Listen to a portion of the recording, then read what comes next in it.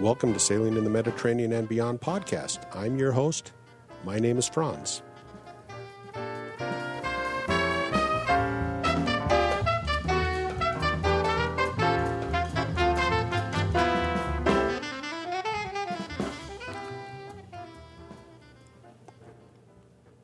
Well, today we're going to have the second part of the interview with Dylan McGaster. Before we get to that, let me thank my sponsor, Sailrite.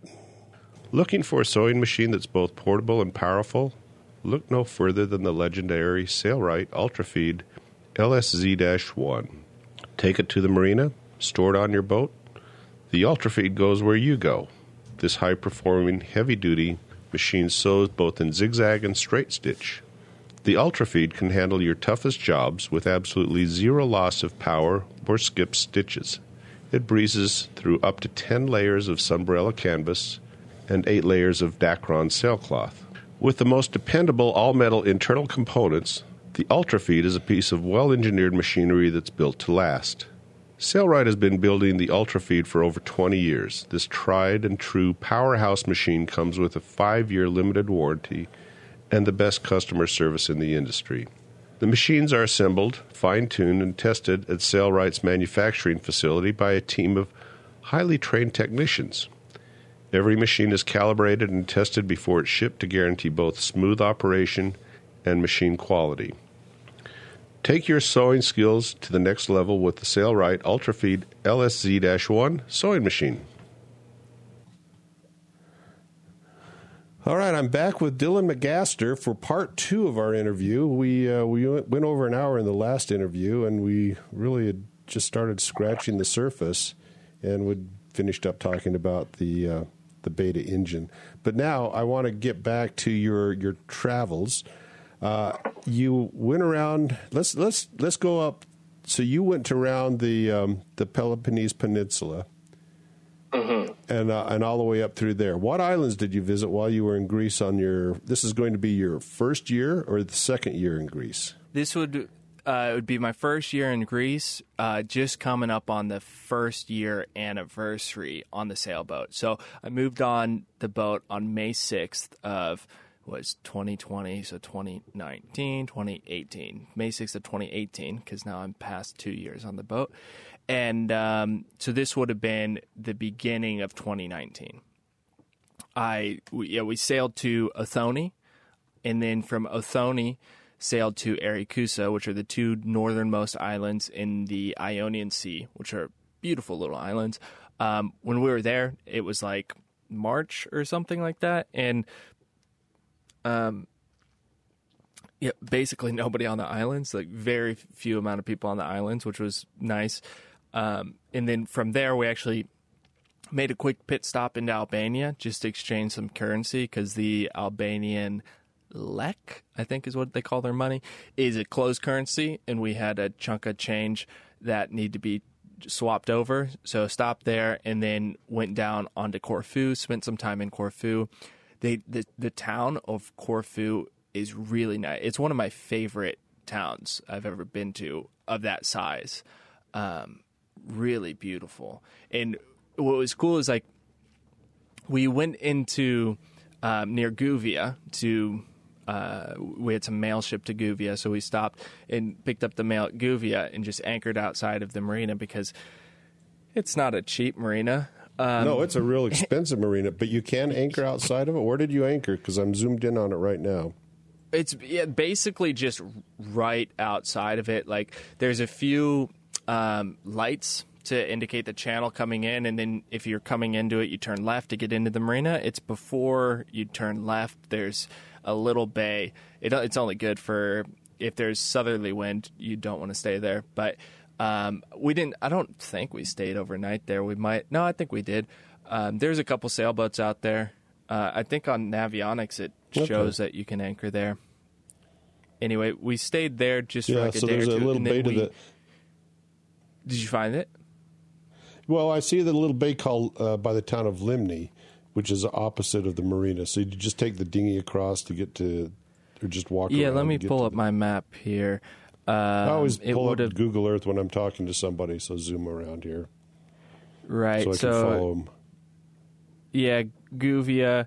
Yeah, if you go in that marina, you just come out of the marina, you turn right, and then you're going through the green and red buoys, and then right there, outside of, what is that, Kirkia or something like that? Okay. Yeah, it's just right there. If you're coming out of the marina on your left, on Navionics, they've got a few anchor spots there. Good holding, 9 meters. Anchorage outside of Guvia. So we stayed there a day or two and then came down to the port to check in and did all that kind of business. You hadn't checked in yet. You just went in and got your stuff and then went down to the... Because you can check in at Guvia. Right. But it's a pain in the more butt. expensive there. Yeah. Right. And like Greece is so relaxed. We went in to check in and they're like... the people already left to do the check-in. Come back tomorrow, and then we came back the next day, and it's like, it's a holiday. Come back the next day. And it's like they were not concerned at all. And I don't know if that's all of Greece or just that area, but I've had similar experiences in different parts of Greece. I've had that experience in Corfu as well. Yeah, so they're super relaxed. I like it a lot. We went to this spot that I really liked. There's a yacht club in the Venetian fort outside of Corfu. On the northern side, yacht club. What's it called? It's right at the base Mandrake. of the castle there. Yeah. And during the season, they don't let anybody stay there because it's busy. But during the off season, you can stay there for, I think it was like 24 euros a night.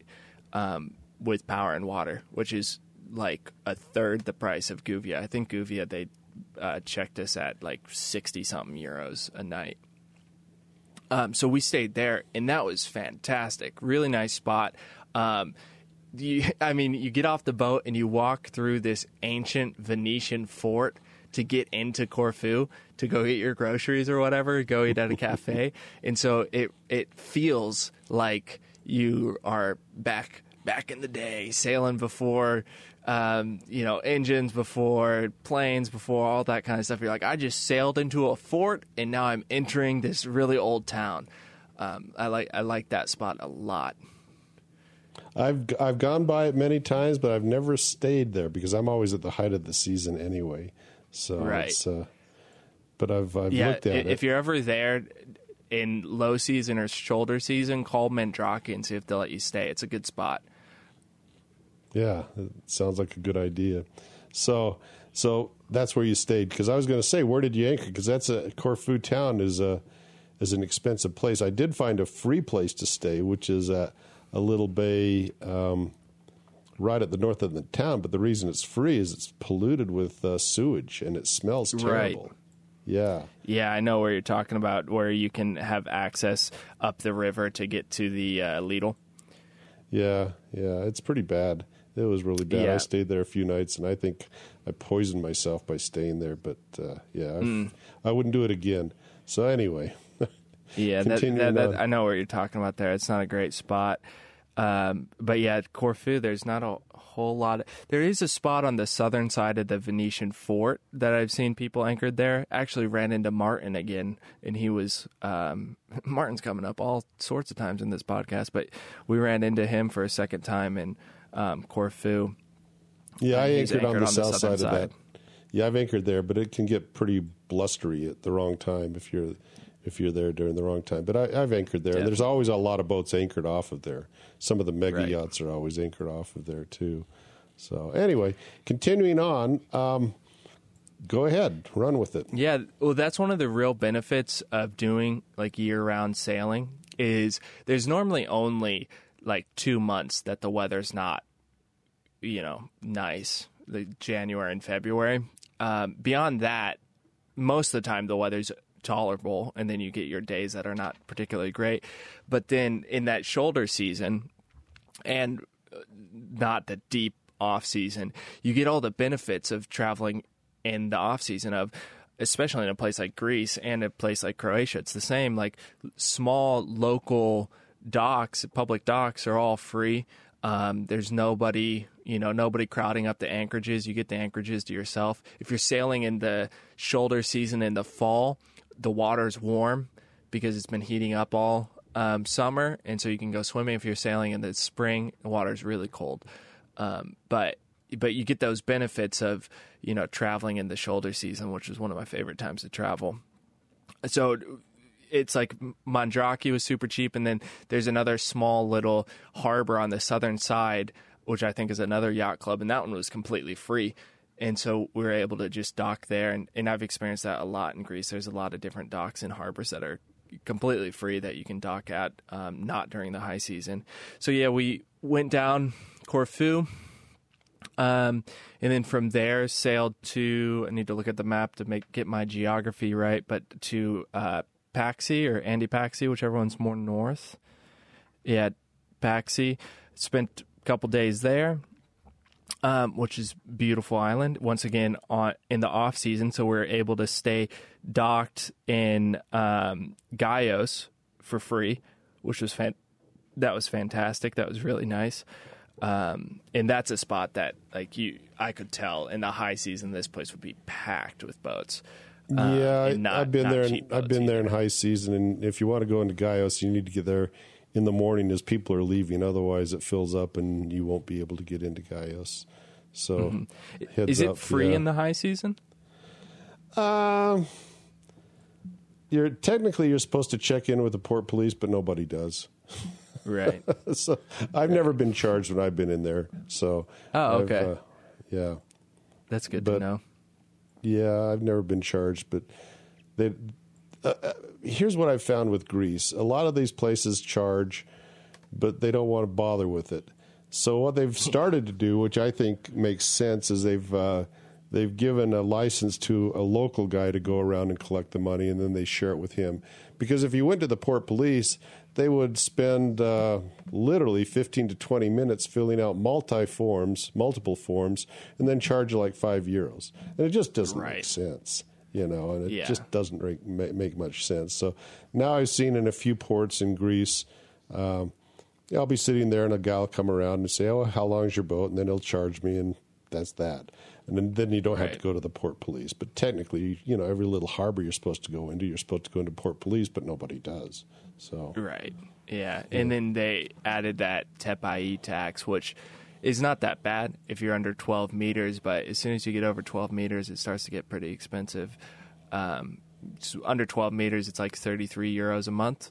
It's not that bad. Mm-hmm. But if you're like 12.1, I think it's €90 a month, and it's like, ooh, that's a bit more annoying to have to pay that on top of whatever else you have to pay. Still, it's not all things considered, not that much. But if you're a budget sailor, like many are, it can be a little bit of a deterrent. That being said, all the other benefits of Greece definitely outweigh that. Yeah, you can't get by with €33 a day in Croatia. So, I mean, no, not even remotely. Croatia is so expensive compared to Greece. All right. So, yeah, we kept island hopping down through the Ionian, went through Paxi, Antipaxi,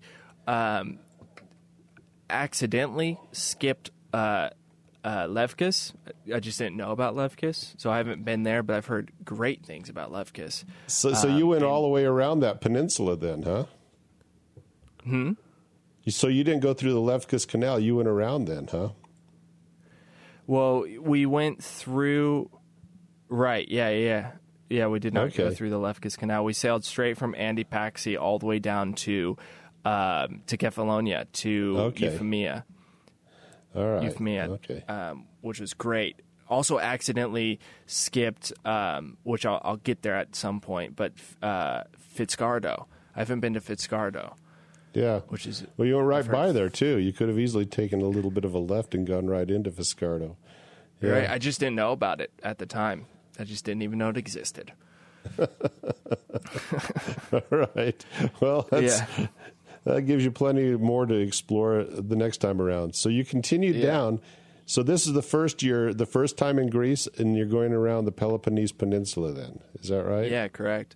Yeah, so made it to Kefalonia, stopped in Kefalonia. That was great, too. Really, I like Kefalonia a lot. and from Kefalonia went to Zakynthos. We spent a good amount of time on Kefalonia. I don't remember how long, but it was a couple weeks.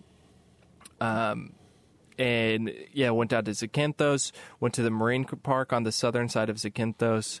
Well, we sailed almost completely circumnavigated Zakynthos, but not quite. Went to Navigo Beach with the shipwreck, the shipwreck beach, and then came down on the southwestern side of Zakynthos, which is really beautiful. No anchorages, but really beautiful. And then came into the marine park and saw a couple sea turtles, which was really nice. And from there, we sailed straight to Kalamata. I'd have to check, but I'm pretty sure we sailed straight to Kalamata. Okay. And we went to Kalamata to get trained in freediving, because there's a freediving club, Greece is in Kalamata, Greece, which some of the freedivers that I look up to and freediving photographer, Dan Verhoeven, I had messaged him and I was like, hey man, I'm in the Mediterranean. I really want to learn freediving. Like, where do you recommend? You seem to know what you're doing. And he was like, either go to this place in Cyprus or go to this place in Greece. These are the two best places in the Mediterranean. So went to Kalamata specifically for that, and got trained in freediving for like a 3-day course, and that was fantastic. Really, really enjoy freediving a lot. Cool. Yeah, I haven't been there, and I haven't been to Zakynthos either. So those are two places in Greece that I'll be heading down to at some point in time. So, all right. So you're the going southern around side the of Peloponnese. Zakynthos is kind of weird, especially where the marine park is. You end up with this really strange vibe that feels kind of like Miami mixed with Albania and Greece. It's this being said, it was also shoulder season while we were there, but like you're walking down the main strip just off of this beach where everybody's come to this beach to see sea turtles. But Zakynthos is like kind of known as one of the cheap party islands in Greece. And so you're walking through and there's like real, like the types of restaurants that you would see in a suburban downtown in America. Like, I can't think of one, but like Chili's type of restaurants, Applebee's type of restaurants, which you just don't really see that in other parts of Greece. And then also along that, it's like sex shop, cannabis shop where they sell CBD cannabis, and just like all these really weird, eclectic group of shops. Yeah, and it was raining while we were there too, and you have to walk through all of that to get to like the one supermarket. You have to walk like a kilometer inland. Wow. Okay. Well, knowing that, I'll go in forewarned when I. Yeah. So this is on the south end, then down around Kalamaki. Is that where you're talking about? Yeah, down there, which is so funny because like the northern part of the island does not lead you to believe that, and if you go to actual like Zakynthos, where the harbor is, it's not like that at all. It's just this one spot near Kalamaki that's like the party spot. Where everybody goes and parties and looks at sea turtles, and yeah, it's a very strange juxtaposition to have the western side of Zakynthos, which has no anchorages. There's like no houses, no buildings, just pure rugged Greek beauty, and then you end up in this spot that is like a cheap knockoff of. It's not even like a cheap knockoff of what's the most Mykonos. It's not even a cheap knockoff of Mykonos. It's like a cheap knockoff of the lame parts of Miami. Okay. Hey, let me ask you a question. I don't know if it was your YouTube channel or somebody else's, but one headline that I read, and I didn't watch the video, said we got ripped off in Montenegro. Was that you or somebody else that I'm thinking of? My boat got broken into in Montenegro. Okay, you did a video on it then. Okay, so what happened there?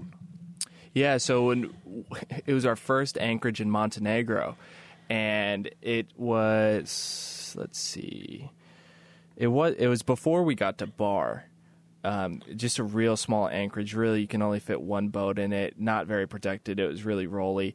But we were coming from Albania, and it was a nice stop in between there and Bar. And so we stopped there for like a day or two.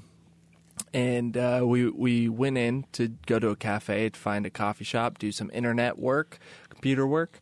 And as we were going in, we were in the dinghy, and we saw these, I don't know, 4 younger guys, probably late teens, maybe early 20s.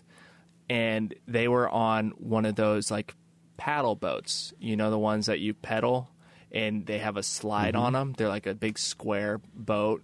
A few people can sit on them. You know what I'm talking about? Yeah. Yep. Yeah, so these So like, was it? 4 This guys was probably were, was this in Ulcinj, Ulcinj, Ulcinj? That's the southernmost little town that you can actually have a little that I went to that had a little bay that you could anchor in, which was pretty rolly. Does that sound familiar to you? Let me pull up this map. I believe that's it. Yeah. Yeah, it's like a real narrow one. Mm-hmm. Yeah. Yeah. And there's like a small little fishing harbor that you put the dinghy in. Yep. That's and then it. you have to like go up the big hill to get to the coffee shops. Mm-hmm. Yeah. Yep. It's all a long climb up the hills there. Yeah. I didn't like that. Yeah, that was it. That had a bad feel so, to me. That whole little town had a bad feel to me. So yeah, it was weird. It's got like not necessarily the best people are going there for their vacations type of feel. Yeah. It was that was where we hopped off to head on over to Albania when we sailed down there as well. So yeah, it's unfortunate because that was our introduction to Montenegro. But let me finish the story. So they're on this boat, they're paddling around, and we're taking the dinghy past them, and we're like, that's just kind of strange that there's these 4 younger guys on this boat paddling around. And the way they were kind of looking at us was making us feel a bit uncomfortable, but I didn't really think anything of it. Now, obviously, I would have done this whole situation differently. But so we take the dinghy in, tie it up, and as we're walking up, I'm kind of watching them, and they're still just paddling around. And we go to the coffee shop, go back to the boat, and we had a throwable, one of those long throwables that sticks out of the water with a flag on it, you know? Mm-hmm. It's got like a counterweight at the bottom so that if somebody goes overboard, you've got a big pole and a flag sticking out of the water.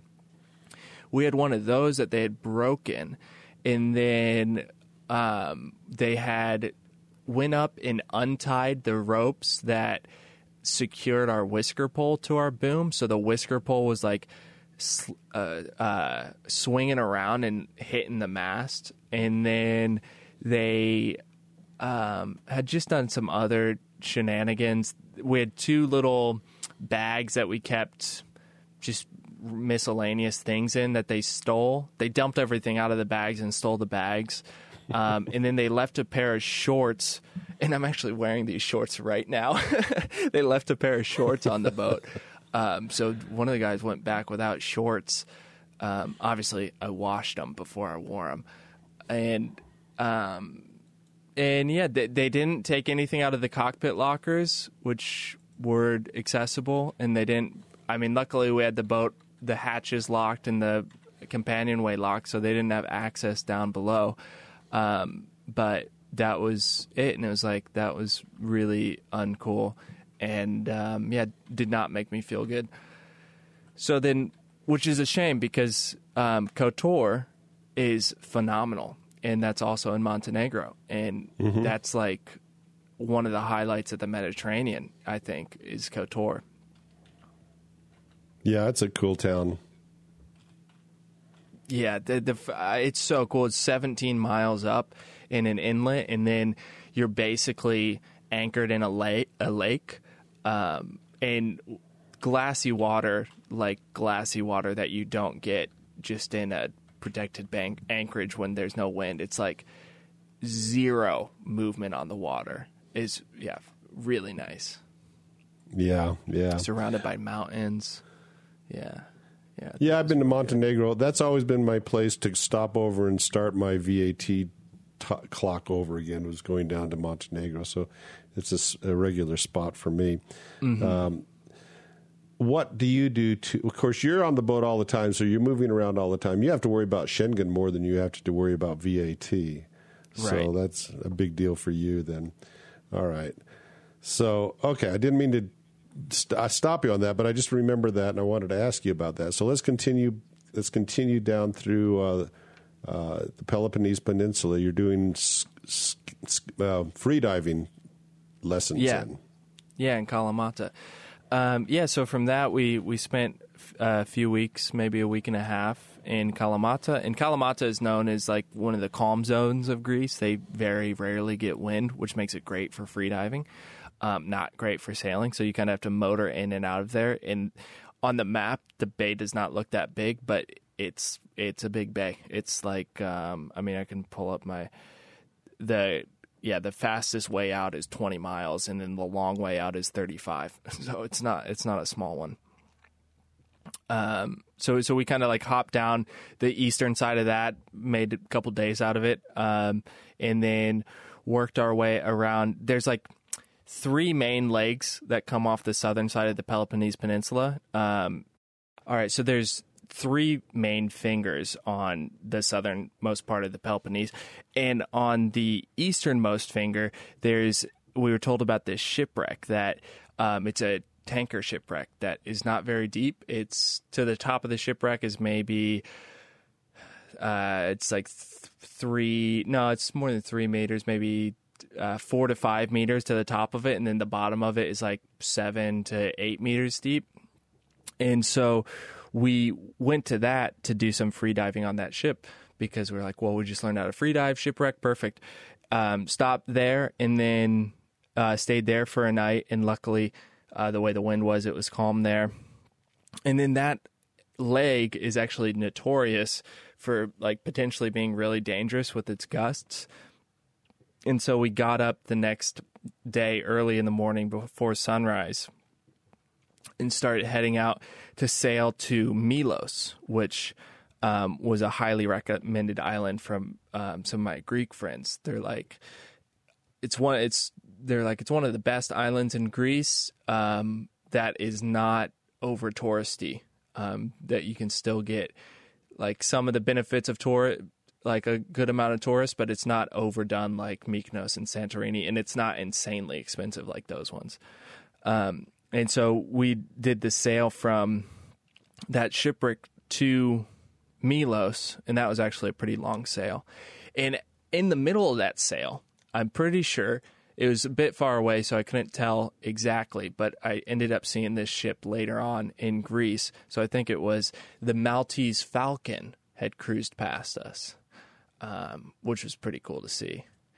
And then I ended up coming across the Maltese Falcon on the island of Syros, in that big port there on Syros, Hermopolis. We came across the Maltese Falcon there, and it was docked, and so he was able to get an up-close look at it. But, it cruised past us on our way to Milos.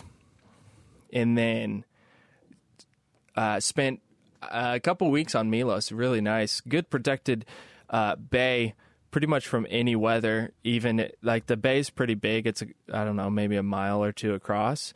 And so if the wind's coming from the west, you get a little bit of fetch, a little bit of waves, but it's a 1.5 miles across, but nothing that really warrant. I mean, you can go over to the other side of the bay if you want to anchor to have real calm, but to me, it's like, it's nothing that really warrants moving. So we stayed there for a couple of weeks without moving the boat, which was really nice. And that island's a great. Have you been to Milos? Yeah. I've sailed down there in a charter boat years and years ago, over 20 years ago, and I loved it. But I've never been down there in my own boat. Never in my own boat. I've sailed by it, but it's always been out of range for where I've been sailing. But yeah, I liked it. And the last time we wanted to go down there, we were way up by Athens. And the Meltemes were blowing. And we could get down there, but who knows if we could ever get back up. So we ended up taking a ferry down to it and just stayed in a a little bed and breakfast. So that was Yeah. Did you stay up in the Plaka, up on the hill? no. We stayed down by the marina, down by the Down by coast. the marina. Yeah. That Plaka up there is real nice. That's like that's where I was told. I was like, you go up there, mini Santorini, mini Mykonos, no problem. Seventh the price. Yeah. Yeah. But yeah, it's a bit far if you're only got like a week or 2 weeks and you're starting in Athens. It's a bit of a jaunt. Yeah, we chartered the boat out of Athens, got down that far, and it was a real push to get back. It was really, really tough to get back in the time we had. So I wouldn't recommend that. Try to get down and did there, you so. going back? Did you go up those 3 islands there? The Keithnos and Syrphnos? No, I was young and stupid at the time, so we went from Thera up to Mykonos, and then Mykonos up to Kia, and then Kia back. So we were on a hurry to get back. So those were our hops from. Yeah. That's a good jump, big jumps. Yeah. Mm-hmm. I've done many of those, so I know what you're talking about. That being said, once I actually got into the Cyclades, how do you pronounce it? Is it the Cyclades? I say Cyclades. That was how it was told me. I've heard it many different ways, so I'm not sure what the correct pronunciation is. Yeah, because I always say Cyclades. That's how I originally said it, but then somebody corrected me, and so now I say Cyclades, and I don't know what's right. So yeah. Need to ask some of my Greek friends about that one specifically. Once I got into the Cyclades, I started taking it like one island at a time, which was really nice. By the time I started heading south through Croatia, I had kind of figured how slow to take it, even if our whole goal in Croatia was to get out of Croatia, basically. But even then, it was like, I don't really want to do more than 25 miles a day if we don't have to. Yep, that's about my goal, 25, 30 max. But when I have to, you can go long. There's a few places you can't do it that you have the big hops. Right. But as a general rule, you can get pretty much anywhere in about 30 miles a day. So, but there are especially a few in places Croatia and Greece. Yeah, and then just do the big passages. Yeah. So I want to talk to you about working your way up into the Black Sea. That's something I haven't done. So let's head that direction.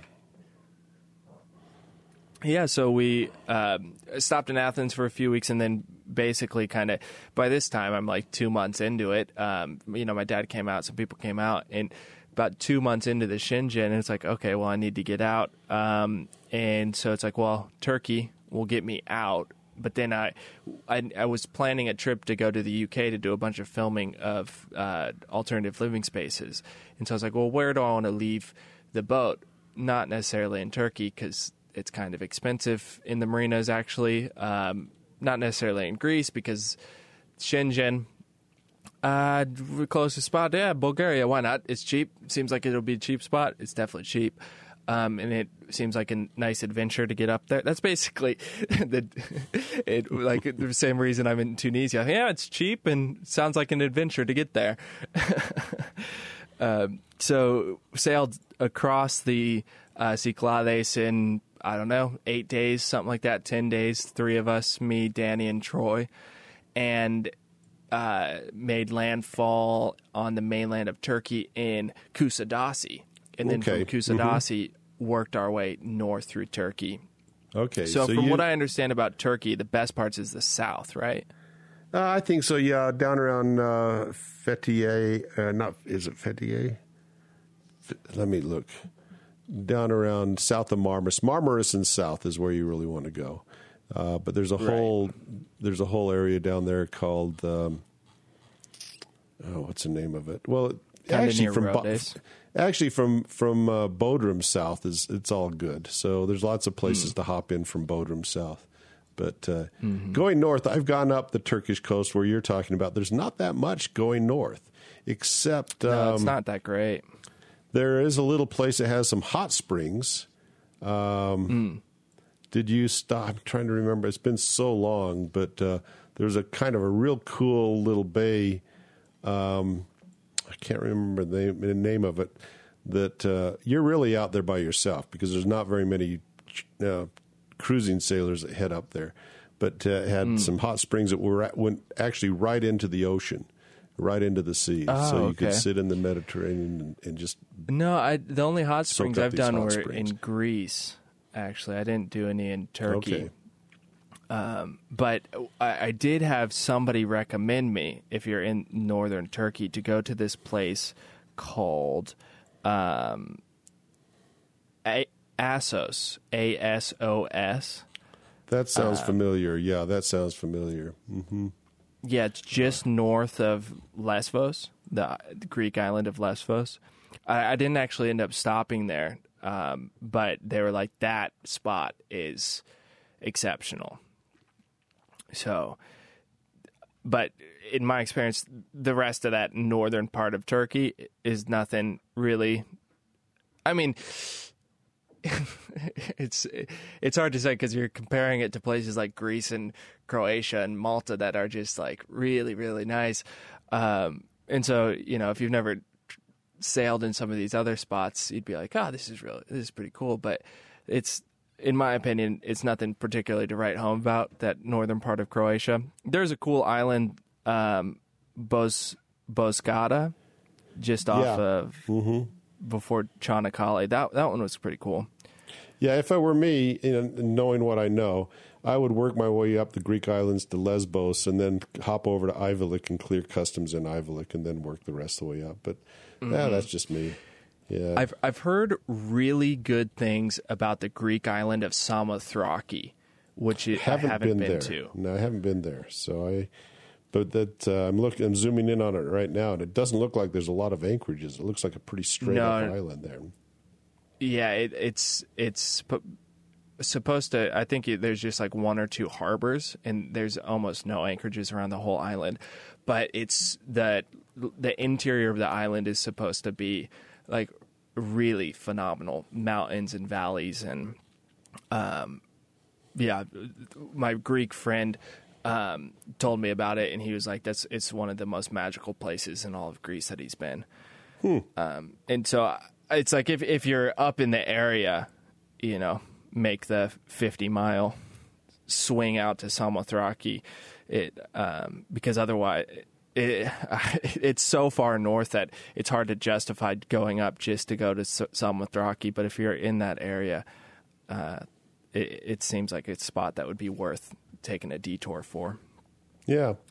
Well, next time I head that direction, I will. Now, I've been up into the Sea of Marmara, and that was a bit of a disappointment to me because it turned into this muddy, muddy water with lots and lots of jellyfish.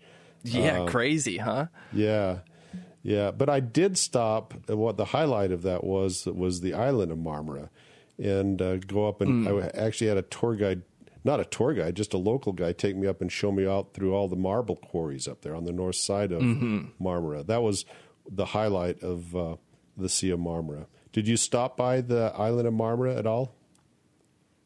Yeah, we stopped on the southern side, and I don't remember exactly where, just a harbor. And it was funny, these young kids, like, I don't know, group of guys like 13 to maybe 15 and younger, but there were probably some of them that were maybe like 12, and they're on this dock and they're jumping in and swimming and whatnot, and we're coming up and we're docking and the wind's blowing us off the dock, and so they come and help us get the lines in place, docked alongside. And then there was like one of the guys that spoke English. Or no, there were two guys that spoke English. One spoke English like pretty okay, and then one of the guys spoke a little bit of English. And the one guy that spoke a little bit of English, he was the biggest boy in size, and he was clearly like the ringleader. And so they were like talking to us and whatnot, and then they invited us to come for tea that night. And this was me and Troy. And we're like, yeah, sure, why not? We'll go drink some tea. And so we go and we drink some tea with them, and they bring some more of their friends. So now it's just me and Troy. We're both in our mid-20s, hanging out with a bunch of teenagers. And they showed us around the whole little village. They took us around, and they're like, this is this, this is this, this is that. And then we went and drank some more tea. It was surprisingly fun to hang out. Like, yeah, it's funny being in my mid-20s. I don't hang out with teenagers really anymore at all. And so it was cool to see that. And then also being my age, recently out of teens, it's cool to see the difference and be like, I remember what it was like to be that age. Yeah. Well, I always found the Turks to be such friendly people. I've always very liked the friendly Turks. people. Yeah.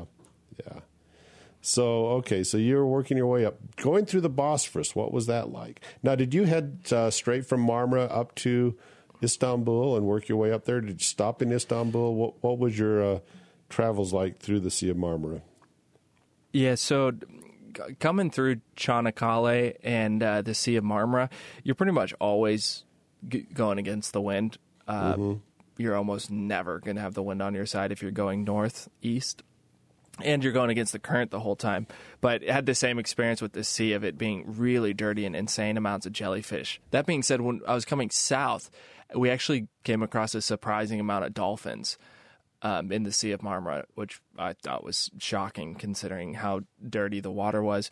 But we, from the island of Marmara, we went kind of straight north just to get to the northern side, anchored one day there, and then from there we were able to sail like on a close reach to Istanbul.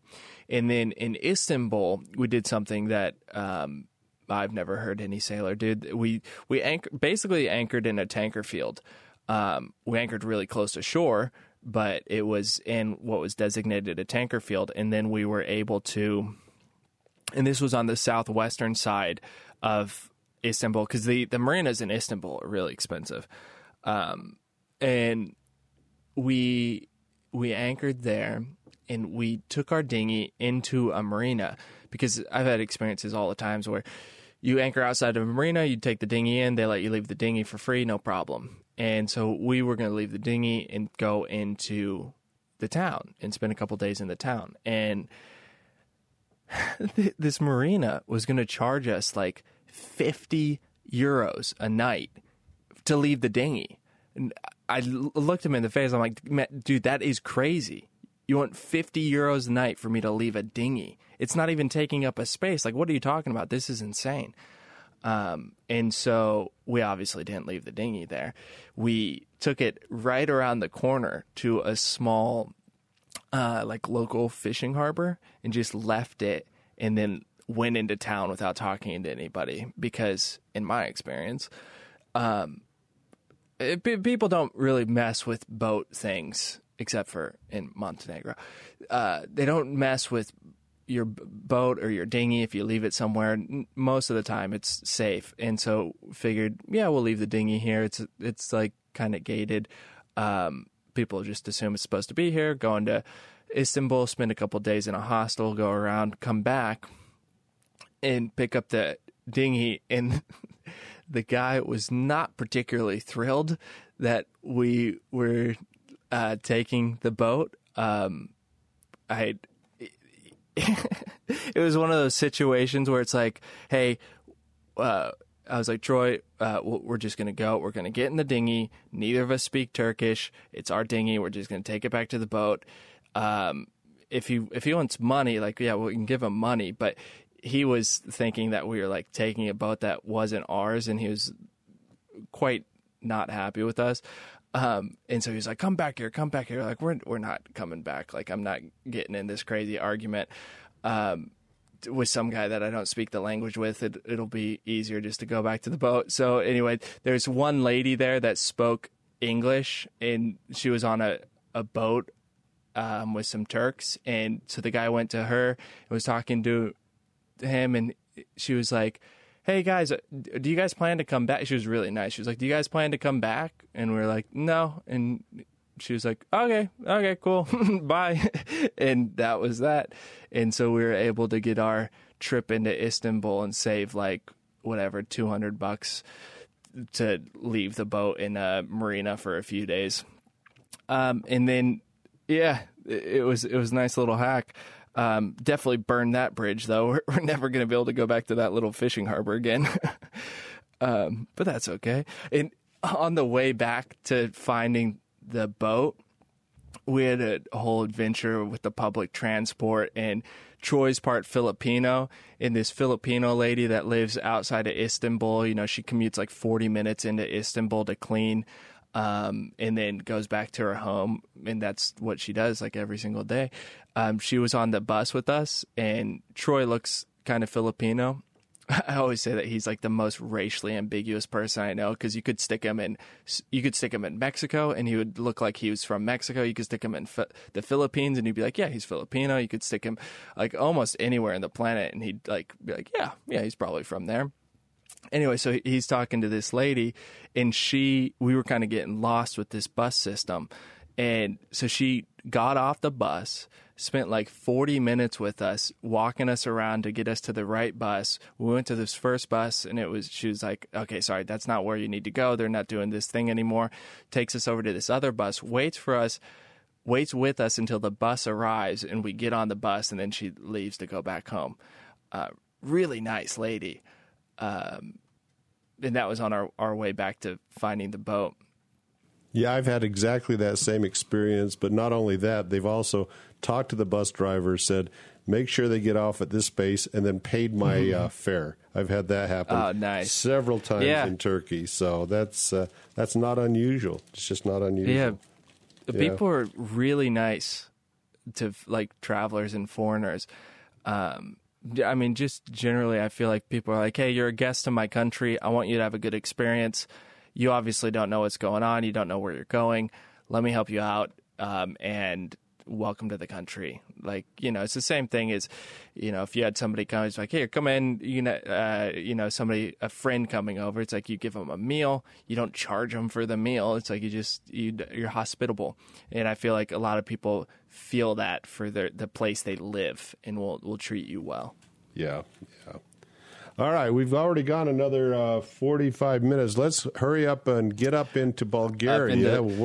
So we went up through the Bosphorus, and the Bosphorus. As you're going up, you stay along the coast, along the western coast, or I think they normally refer to it as the northern coast, but it's the western coast when you're first entering in, and there is a lot of traffic in Istanbul, like a lot of traffic in Istanbul.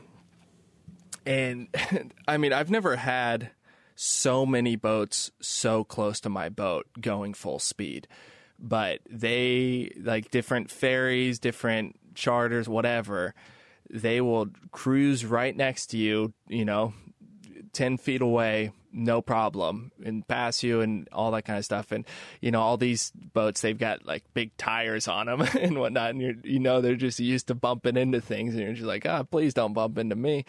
But you're going this whole thing and you're fighting a head current. And, I mean, it's a nice experience. It's because of how modern it is and how industrial and how much traffic it is. I feel like it's lost some of its, splendor, so to speak. Like, I think both times we were there, it was going north and coming south. It was a bit hazy. Coming south, it was really hazy. But going north, it was a little bit hazy and it was really hot. But it's still cool to be like, wow, this is Constantinople. This is a place that people have been going to for thousands of years via boat. And we're doing that. And so, but then you also are like, how did they do this without an engine? This current is so strong and the wind is against us, but they just rode up it. I mean, I guess that's how they use their slaves. But crazy to think about having to row all the way up there. So we were going up, and the further you get away from Istanbul, the traffic thins out pretty quick. And it's nice. There's a bunch of, straight front housing, beautiful houses. And there's this one particular elbow that I remember coming up to it, I could see the current. The current was making an eddy as it was coming around this corner. And I was like, wow, that's a big current. And we're going, we're cruising at like 4 knots or something, flat, calm conditions. If we crank the engine, we can cruise at 7 knots, max hull speed with the new engine. But we're cruising at like 4 knots, so we've got, approximately a 3 knot head current. We hit this spot that I've been looking at, like, ooh, that looks intense, and it almost stops us dead. It brings us under a knot in speed, and at this point, I'm like, well, I just want to get away from shore just in case we can't make this. Like, I want to make sure we have enough room to maneuver, but we were able to chug through it, but we were going less than a knot to get around this corner, and then it kind of mellowed out again, and we could get back up to 2 and then 3 knots. But we did the shot from Istanbul to Bulgaria straight, because Turkey actually removed on the western in the Black Sea on the western side, they removed their port of entry. So if you're wanting to go from Turkey to Bulgaria, you have to check out in Istanbul. Hold on, you broke. I lost you for a second there. So you said I lost you. Skype cut out for a second there. So you did it in a straight shot, and then you said because Bulgaria, and then I lost you there. So because Turkey in the Black Sea, they on the western side in the Black Sea, they removed their ports of entry, so they don't actually have any official ports of entry up there. So if you're trying to go to Bulgaria from Turkey, and from like Istanbul's the closest port, which is real pain because it ends up being over 100 miles. Well, did you clear out of Turkey? They're really pretty serious about that. So you didn't clear out? You did clear out? Yeah, we cleared out. Where did you clear out at? Okay, in Istanbul. Where in Istanbul did you clear out? Where was the harbor, the customs? Oh yeah, we actually did spend like 1 or 2 days in the marina on the Finnebaki Marina, something like that. Okay. On the southeastern side, and you have to use agents and all of that, but I mean, we just had the grand luck of trying to check out on a holiday, and it cost us €300 to check out of the country. It was insane. Yeah. Okay, so that was on the Asian side, across from Istanbul, probably. Is that right? Right. Okay. Yeah. And I was like, why is it so expensive? And they're like, it's Istanbul. And I was like, that's crazy, but that's just how it was. And the person that checked us out, I could not find another person to do it. They were the only agency that was willing to work on during this holiday. Okay. Which was a real drag, but it is what it is. Moved on. They had you over a barrel. Okay, so now you've cleared out. Now, okay, I wanted to clear that up because you said you sailed straight to Bulgaria. So you went up through the Bosphorus, and then I just wanted to backtrack because I wanted to make sure I knew where you cleared out at. So I hadn't heard of ever leaving Turkey without clearing out. Yeah. Turkey is a bit stricter when it comes about clearing out, and they've got a few different schemes going on, so I wasn't messing with that. But yeah, cleared out there, and then once we got into the Black Sea, we were actually able to sail all the way to Bulgaria, which was great. It was like, I think it was close reaching to get to the closest port of entry in Bulgaria, and that was really fun. It was intense sailing, like definitely not relaxing sailing through the night. But with Troy and I, this was, at this time, Troy's about 2 months into sailing, all on this boat here, Arianrad, and he was like loving it, and we were like listening to, and I think we were either listening to rock music or like hardcore pub shanty sailor music. It was fantastic. Sailed the whole way up to Bulgaria and then checked in at the southernmost port. And Bulgaria was the first place. Actually, they did it in France, but in Bulgaria, they did a full search of the boat. They actually came in and like looked through everything, and I was like, wow, that's surprising that Bulgaria is like, yeah, high security. Apparently, they like actually checked the whole boat. Really, really nice people. The lady that did the search was like really nice, but she did a fairly thorough search, and I mean, we didn't have anything, so it's no problem. But most of the time, they don't. I mean, Greece, they don't even look at the boat. You don't even have to have the boat in the port. We took in Greece, we like had, when we were in Mandraki, we had the boat in Mandraki and took the dinghy into the port to check in, and they were perfectly fine with that. They didn't even look outside to see if there was a sailboat there. So Bulgaria was a little bit surprising. And then went up to Sojapol. And Sojapol is where we kept the boat for a couple months. And Sojapol is fantastic. So, really do you remember nice. the name of? Do you remember the name of the town where you cleared in? Yeah, let me look real quick. I got this map pulled up here. It would have been Tisvara, something like that, Tisvara. Okay. Yeah. Tzarevo, then. Is that right? Yeah. Yeah. Okay. Yeah, now I that's the see one. that. Okay. All right. Cool. So Yeah, then nice you, spot. Nothing real great. Not particularly well protected, but nice little town. People there were really nice. The people that did the check-in were very, very nice and very helpful. And the town was surprisingly lively. And so you spent the bulk of your time in Sozopol. Is that what you said? Yeah, Sojopol, which is kind of just before you get up to Varna. There's a bit of a peninsula that, has before Burgas.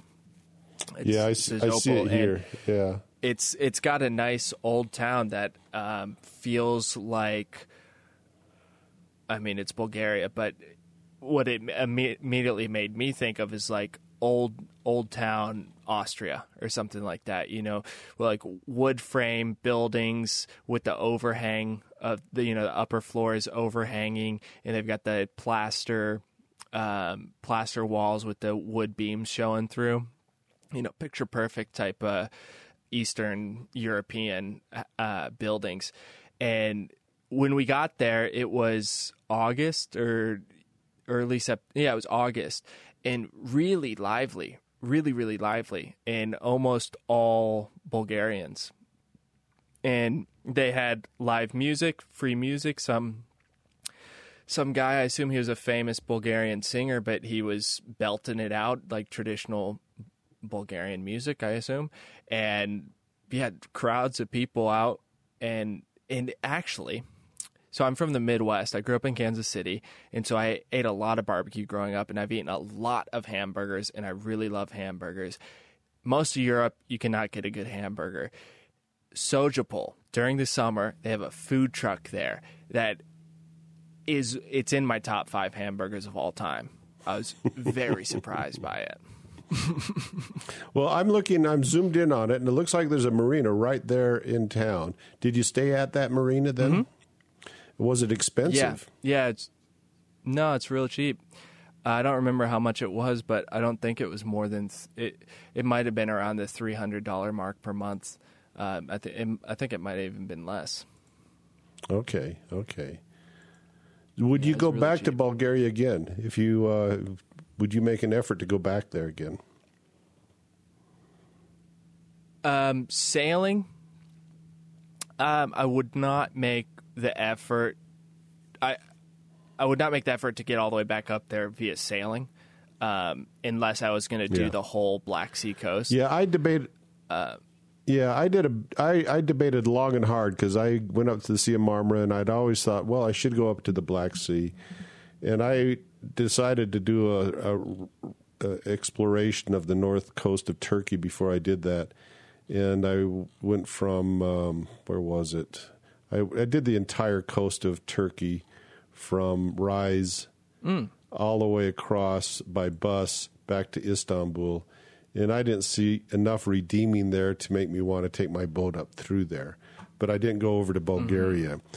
But And it didn't look like that Yeah. desirable of a water to go visit. It's one of the most polluted bodies of water in the world, too. Yeah, it's pretty disgusting. And the growth I had on the boat after 2 months was unbelievable. Full power, slick calm, going 4 knots. So it was knocking off 3 knots of speed. It was insane. The growth in 2 months on the bottom of the boat was, I've never seen anything like it. So it's really dirty. Yeah, definitely that. And it's not that great for swimming, but it was a fun adventure to get up there. I enjoyed it, and I'm glad I, made the adventure. I've heard good things about the northern coast of Turkey, but I've only heard that from Turks in the Sea of Marmara. So I don't think they have it. I don't think they're comparing it to southern Turkey. I think they're comparing it to the Sea of Marmara. That being said, I don't know about the coast of Georgia, but the country of Georgia, I've heard fantastic things about. So, yeah, I mean, I would only ever go back up into the Black Sea if I was going to do a full tour of the coast of the Black Sea. That being said, there's not a whole lot to see there. The coast of Bulgaria doesn't have a whole lot of spots to stay. Romania, the coast of Romania doesn't really have a whole lot of spots to stay. I mean, the redeeming factor, I guess, would be in northern Bulgaria, the Danube. But I haven't even been up there on the sailboat. I left the boat in Sojapol, and then I really wanted to go to Romania. I really wanted to go to Ukraine, but didn't make it up there. But rented a car and then drove from Sojapol through Romania up through Transylvania, which was fantastic. Transylvania, Romania was like, really good. And then drove back down through Bulgaria to the boat, and then took the boat back down into Greece. All right, so Dylan. It was a short. All right, Dylan. We've got another hour. I'm going to cut you off here, and we'll get back together again in a couple weeks and continue the adventures. But I've got to get back to work. Yeah. All right, you Sounds take good. care. Thanks for having me on the podcast. It was really fun. Thanks, Dylan. I'll let you know when it comes out. Okay. All right. Perfect. Thanks. Okay. Bye-bye. Bye.